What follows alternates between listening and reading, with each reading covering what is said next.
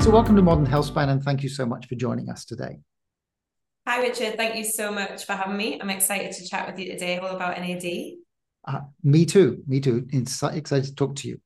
So could you provide a little bit of your background and how come you founded Nuchido? Yeah, absolutely. So well, I'm a scientist. My sort of scientific training was very much in bioavailability. So how when we take Mm, drugs and nutrients and supplements or any molecules orally, how do they get through our gut and how do they actually get to our cells and enter our cells where they're performing their function. So that was what my PhD was actually in. mm, And I then went on to have a career in drug development.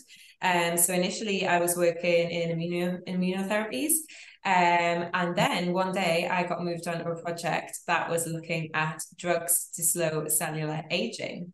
So this was like back in 2014. And back then it was, not many people were talking about longevity.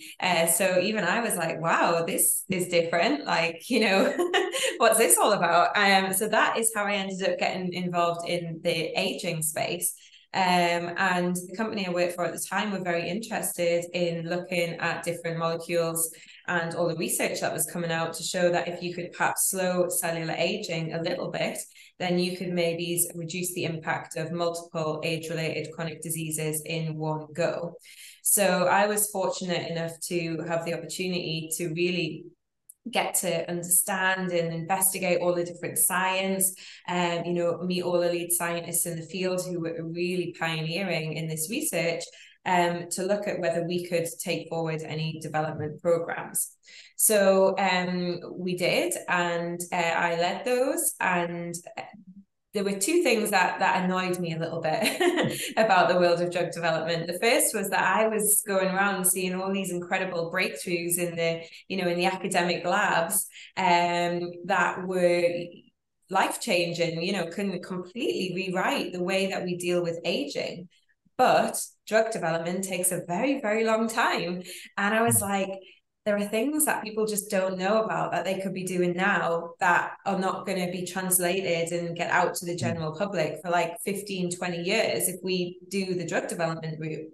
Um, the other thing was that a lot of molecules that we were investigating actually weren't your traditional drug molecules. They were natural compounds that were very well known, had good safety backgrounds, but because they weren't patentable by the drugs companies, they were not interested in them. So again, there was this question for me of, okay, there's molecules that work really, really well that are never going to become drugs and that are never going to get the research that they deserve. Yet people could be using some of these now to try and improve their health span. So I left that world in 2017 and I decided to found Nichido, where my mission with the company was how can we take all this cool science that's happening in the world of longevity, take my background and expertise from how to develop molecules that actually get absorbed and produce an effect in the body, but go down the route of dietary supplements, because this is a way we can get that science out to people quicker. So yeah, that's how I got into it. And I think a lot of people thought I was crazy leaving my very credible job in drug development to start a supplement company. And there were a lot of raised eyebrows. But your body has no idea what is a supplement, what is a drug, what is a nutrient. They all have equally powerful effects. And my mission is how do we bring some credibility to the world of supplements, Mm. especially in the space of longevity. Right, that's really interesting. So I know, so Dr. Brian Kennedy, so one of the things he said is, that's the message that, if you can slow down aging, then it may impact many different diseases of aging. Uh, but he's been trying to sell that and nobody's listening. So it's interesting that even though your company was looking at it from maybe from the commercial point of view, but they were actually thinking about that, like trying to slow aging. Yeah, so I'd say the reason that a lot of the big drugs companies don't listen is simply because it's very hard to test and prove Mm, that something is affecting aging. For any clinical trial for a drug, it has to have, an endpoint of a disease, and aging is not classified as a disease yet. and therefore it's very difficult to pitch that Mm. idea. I know a lot of companies are going around it in a bit of a different way, where some of the trials that are doing are looking at delaying the onset of some age-related diseases, or looking at specific diseases that are known to be, have a biggest risk factor of your age, and seeing if they can be used as the primary endpoint or indication for a trial. But I think certainly over the time that I've been involved in this field, there's been a huge shift. Back when I got into it, it was a very underground, like crazy thing that some scientists thought was good. And Mm-hmm. now it's becoming much more mainstream. People are really recognizing that the potential. And at the end of the day, it's for everyone, not just drug development companies. It's a completely different mindset change of how we are approaching medicine, Mm. especially when it comes to aging. So I think it's not surprising that there's resistance. But as they always say, everything's always a crazy idea until it becomes obvious. So Yeah. Yes. Okay. So you quit your company and you started Nuchido, and Nuchido has a product called Time Plus. So before we kind of dive into exactly what Time Plus is, could we talk about, what is the problem it's trying to solve? So how is it, which part of aging are you looking at, and how are you trying to solve that? yeah. Well, when I was doing all of the research into longevity, my major mission was to look at all the different targets. Like, as a company, what could we target that seemed to have good science behind it that would slow cellular Mm. aging? And as anyone in the field of longevity knows, there are multiple hallmarks of aging. So these are the 12 root causes of cellular age, and the things that go wrong at the cellular level to cause everything that we experience as the aging process. And there are lots of different interventions that were being studied as ways to try and improve the hallmarks of aging. And one that kept coming up again and again was NAD. And this was a really intense area of study. This molecule that we seem to have in our cells, it's important for hundreds of different reactions, but most importantly for energy production and also repair. Mm. And unfortunately, it seems to decline in a lot of our cells as we get older. And this decline seems to firstly turn down energy production, and secondly, turn down a lot of cellular pathways that are important for cellular health. So important for keeping our cells in good condition, making sure everything is repaired. And that gets turned down, resulting in accumulation of damage and cellular aging. And the thing that really stood out to me for NAD was it was found that if you could boost it, that it seemed to have a huge impact across all the different hallmarks of aging. But the most astounding thing was that it was actually pretty simple to boost. This was something that could be done with a dietary supplement. And a lot of the studies were demonstrating that by using dietary supplements, you could increase NAD levels, and it was having beneficial effects. As opposed to some of the other more complicated ways of trying to interfere with the aging process that involve removing cells, or trying to genetically manipulate cells, Mm. which maybe is the future, but right now are a bit tricky. Mm. So that's what really drew me to NAD. But what I could see was that a lot of the products that were out there, a lot of the ways that this science was being translated didn't quite match up with what all the latest science was showing. In the sort of sense that a lot of the products out there that were designed to boost NAD weren't actually fixing Mm. the causes that were causing NAD to go down in the first place. They were kind of ignoring it. Right. Yes. And yeah, so I mean, certainly in preclinical, like boosting NAD seems to work, but the dosage is very high. Mm. Yeah, generally speaking. So how does Nuchido address it kind of in a different way? Can you talk about Yeah. the strategy that you use? Yeah, so our strategy is basically fixing the root causes of cellular NAD decline. So we know that there are a couple of reasons why NAD declines as we get older. The first reason is that there is an enzyme pathway in our cells called the salvage pathway.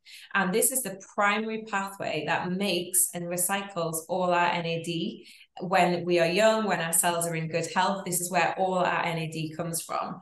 Basically, precursors are made into NAD. So precursors are like the building blocks for NAD, and the precursor that the cell uses is one called nicotinamide, which is a derivative of vitamin B3.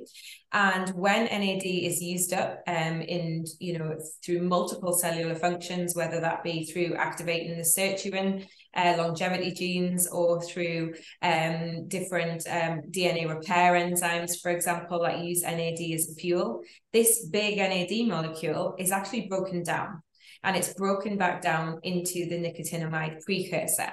Now, in young healthy cells, this salvage pathway literally scoops up the nicotinamide and it recycles it straight back into fresh NAD again, which is great because it's a very clever pathway. That means that as our use of NAD goes up, then production also goes up to replenish it. And equally, if NAD use goes down, there's less precursor, so NAD production goes down. So it's a very neat way that the cell has of finally controlling our NAD levels.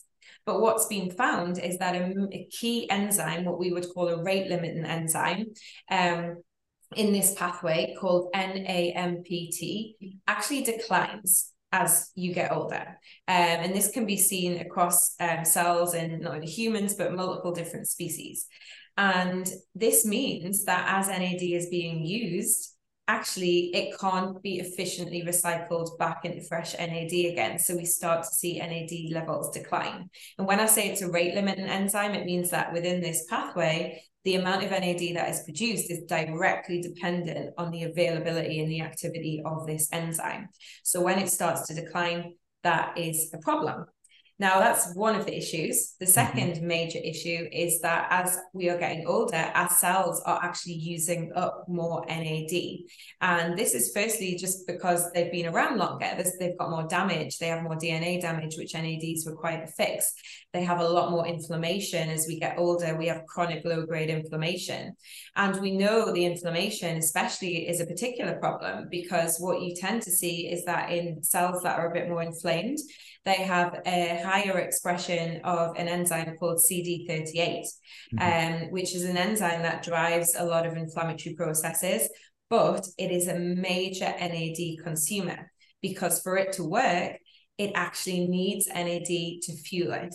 So this kind of creates the perfect storm where not only is your NAD production gone down, but also it's right at the same time when you actually need more NAD to actually fuel all of this repair, and it's being wasted by these inflammatory processes. So you see an exponential decline as you age. So what Nichola set out to do with our product is basically, can we actually fix these issues?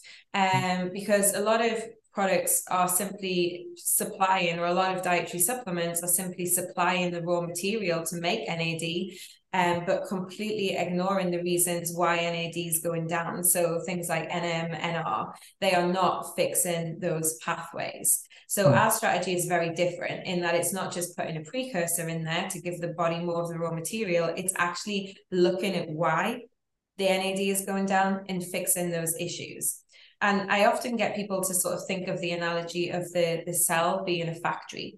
So if you had an NAD producing factory and you went into the factory because production had gone down and you saw that all the machines were broken, the pipes were leaking, and it was a bit of a mess, you certainly wouldn't say, well, just order more raw material and obviously more NAD will come out the end. You would go, no, we need to fix the issues. We need to fix the machines. We need to fix the factory. And that was exactly the view I had of our product. It's not just ignoring those issues to increase NAD production. It's actually fixing the issues that are underlying it. Right. And so, yeah, so NAMPT, this rate limiting enzyme, it is maybe the key or one of the key elements here because it, yeah, as you say, it goes down with age. So how are you activating NAMPT? Because yeah, I mean, I spoke with who Joe Bauer, Dr. Joseph Bauer. He kind of said that well, it's difficult to actually activate NAMPT. So how do you do that? So there's a couple of different ways. So what we know is that one of the best ways, so aside from molecules and and products, one of the best ways to activate NAMPT is actually exercise. So it's Mm. been demonstrated in humans that if you put humans on exercise programs, their NAD will go up. Mm. And the reason that the NAD goes up is it's because you naturally increase your NAMPT levels. Now, at a sort of cellular level, what's actually going on here is we see that exercise is inducing an energy stress, and that is detected by something called AMPK in the cell. So AMPK is like the chief energy sensor. It detects if there's an energy stress and it activates pathways in the cell that will basically make sure that your cell can survive that period of energy stress. And one of the things that AMPK directly goes on to activate is NAMPT. So one of the strategies that we use is a molecule called alpha lipoic acid, which is something that is known to activate AMPK, Mm-hmm. with the hope that once we've activated AMPK, that it would then go on to activate the same cellular pathways in the body that are switching on NAMPT. We also use rutin, which contains quercetin.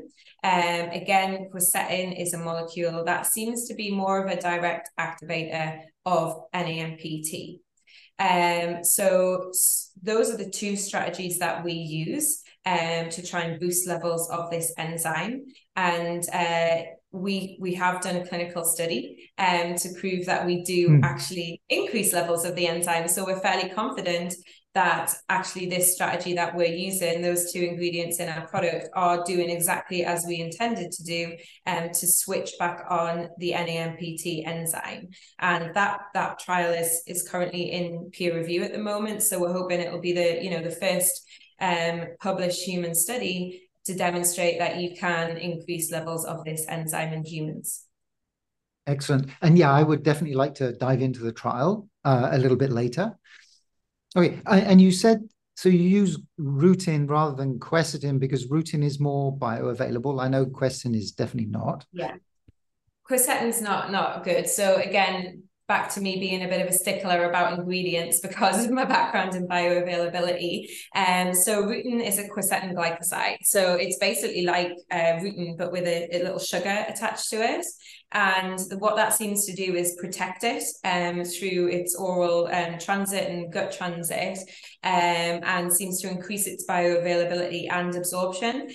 Sometimes, people will see in vitro studies which are using pure active molecules, so things Mm. like quercetin, and they'll say, oh, quercetin does this in cells. But just because quercetin does something in cells doesn't mean that you can give quercetin orally and it's going to actually get through the gut and get into the cells and do the exact same thing it did when scientists put it in a petri dish. And this is one of the issues with a lot of supplements in the longevity space, in that people are trying to take the pure active molecules when actually they would never exist like that in nature. So it's very hard for our bodies to absorb it. So for us, we use a lot of the more, how shall we put it, more of the natural forms of these active ingredients, because they are better absorbed and it's also slightly more protected going through the gut. Right. And the other thing is, I mean, we know that activating AMPK is positive. And actually, I knew that exercise produces more NAD, but I didn't kind of know that those two were related. So the way that exercise creates the NAD is through activating AMPK, which then activates NAMPT. Yeah, Right? absolutely. So there were studies that were showing with resistance training. I can't remember how many weeks. I think this was 9 or 10 weeks. That in these individuals, they showed that if they increased NAMPT levels by about, I think it was 15%, and that equated to about 120% increase in NAD levels. So yeah, and this is exactly the role of NAD. You know, everyone talks about NAD as this buzz molecule, but a lot of people don't really understand its purpose in our body, which is basically a sensor. It acts as like an interface between what is going on in our outside world and how the cells should respond in terms of energy stress. So anything that creates energy stress, so fasting, exercise, where our energy is either being depleted or it's not coming in, will activate AMPK, which will then switch on NAMPT to boost NAD. So when you're fasting, you're exercising, NAD actually goes up. And that is basically telling the cell, we have a situation of energy stress. We need to make sure we've got enough NAD for our mitochondria to continue producing energy. And we also need to make sure we've got enough NAD to fuel all of the repair processes that we need to make sure our cells are kept in good health during this period of stress. Equally, on the flip side, when we're not exercising, there's no energy stress. So modern humans, essentially, we're sitting all day, we're eating all day. Our body's like, there's no stress. Like, just why do we need to switch on these repair pathways? So, NAMPT, AMPK is not getting stimulated. NAMPT is not getting switched on like it should be. NAD's, just staying fairly flat and low because it doesn't need to go up and signal to the cell to start, looking after itself. So actually a lot of the sort of practices that seem to be beneficial for longevity are, not the whole mechanism of action, but a big chunk of that mechanism of action is actually coming via NAD. Interesting. Yes. So we are taking NAD and we're creating NAM, nicotinamide, in large quantities, right?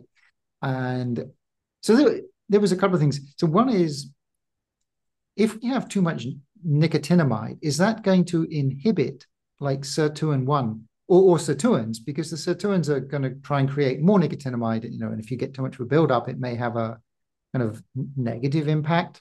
So do you think that happens? So our cells do not like things building up, especially not nicotinamide. Anything in the cells where the cell is under a control of homeostasis, it tries to keep things constant.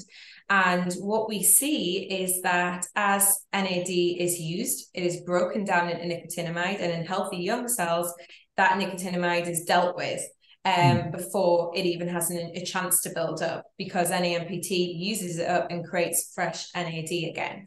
So in a usual healthy state, we wouldn't expect nicotinamide to build up. What we tend to see in older cells is that as NAMPT gets turned down and it's not working as efficiently, and also as more NAD is being used, we do start to see that there's more nicotinamide. But this never reaches levels that are going to start to impact cellular functions in a negative way, because what happens is our cells respond by changing something else. And what they do is they increase expression of another enzyme called NNMT, which is a nicotinamide methylating enzyme. So again, you can see in older cells that have this dysfunction, that expression of this NNMT actually goes up. And what this does is it attaches a methyl group to nicotinamide and signals its excretion out of the cell. So this is, again, a way that our bodies make sure that we don't start getting excess levels of nicotinamide in the cells that may inhibit other things. Now, there are a lot of people that would argue that nicotinamide inhibits sirtuins. For me, I have not seen any convincing evidence that this actually happens in normal physiological states. Every single paper that people rely on as evidence for this is done in vitro, in a petri dish, in cells, at very high concentrations that would be very unlikely to reach in physiologically in cellular conditions, because our cells normally as a whole system do not let things build up like that. So yeah, it's important to not look at isolated pathways and assume that something would happen. It's important to look at biology as a whole, because everything is interlinked. And this has been demonstrated really nicely in some of the the studies on NR. So with NR, what you see is that in the human, this is human clinical studies, you see that as NR dose increases, NAD does increase to a certain level, but then it plateaus. Okay, so it's not like you can keep giving more and more and more NR. This is the precursor for NAD, and it will equal more and more NAD. It gets to a point where it just stops. And what you see is a huge increase that just does keep going up and up and up of the excretion of methyl nicotinamide. So what that shows us is that in these volunteers, that as their cells are reaching a capacity where their salvage pathway just simply can't keep up with the amount of NAD that's being created by NR, broken down and used, converted into nicotinamide, and then not recycled. And their bodies are having to try and deal with this by actually excreting it as methyl nicotinamide. And this is why you'll often hear people say that are taking NR and NMN that you need to make sure you're taking methyl donors, because then this can cause other issues with methylation, because all those methyl groups that this NMT enzyme is using to stick onto nicotinamide and get rid of it should not be getting used for that. They should be getting used for much more important things like DNA repair and epigenetics. What is the impact of having low methyl groups? Is there any kind of clinical symptoms? The impacts are huge and the symptoms are very varied. And that is because methyl groups are so important in many different cellular processes. So the most important, well, two things that I have just mentioned are DNA repair. Methyl groups are very important in that. And also epigenetics.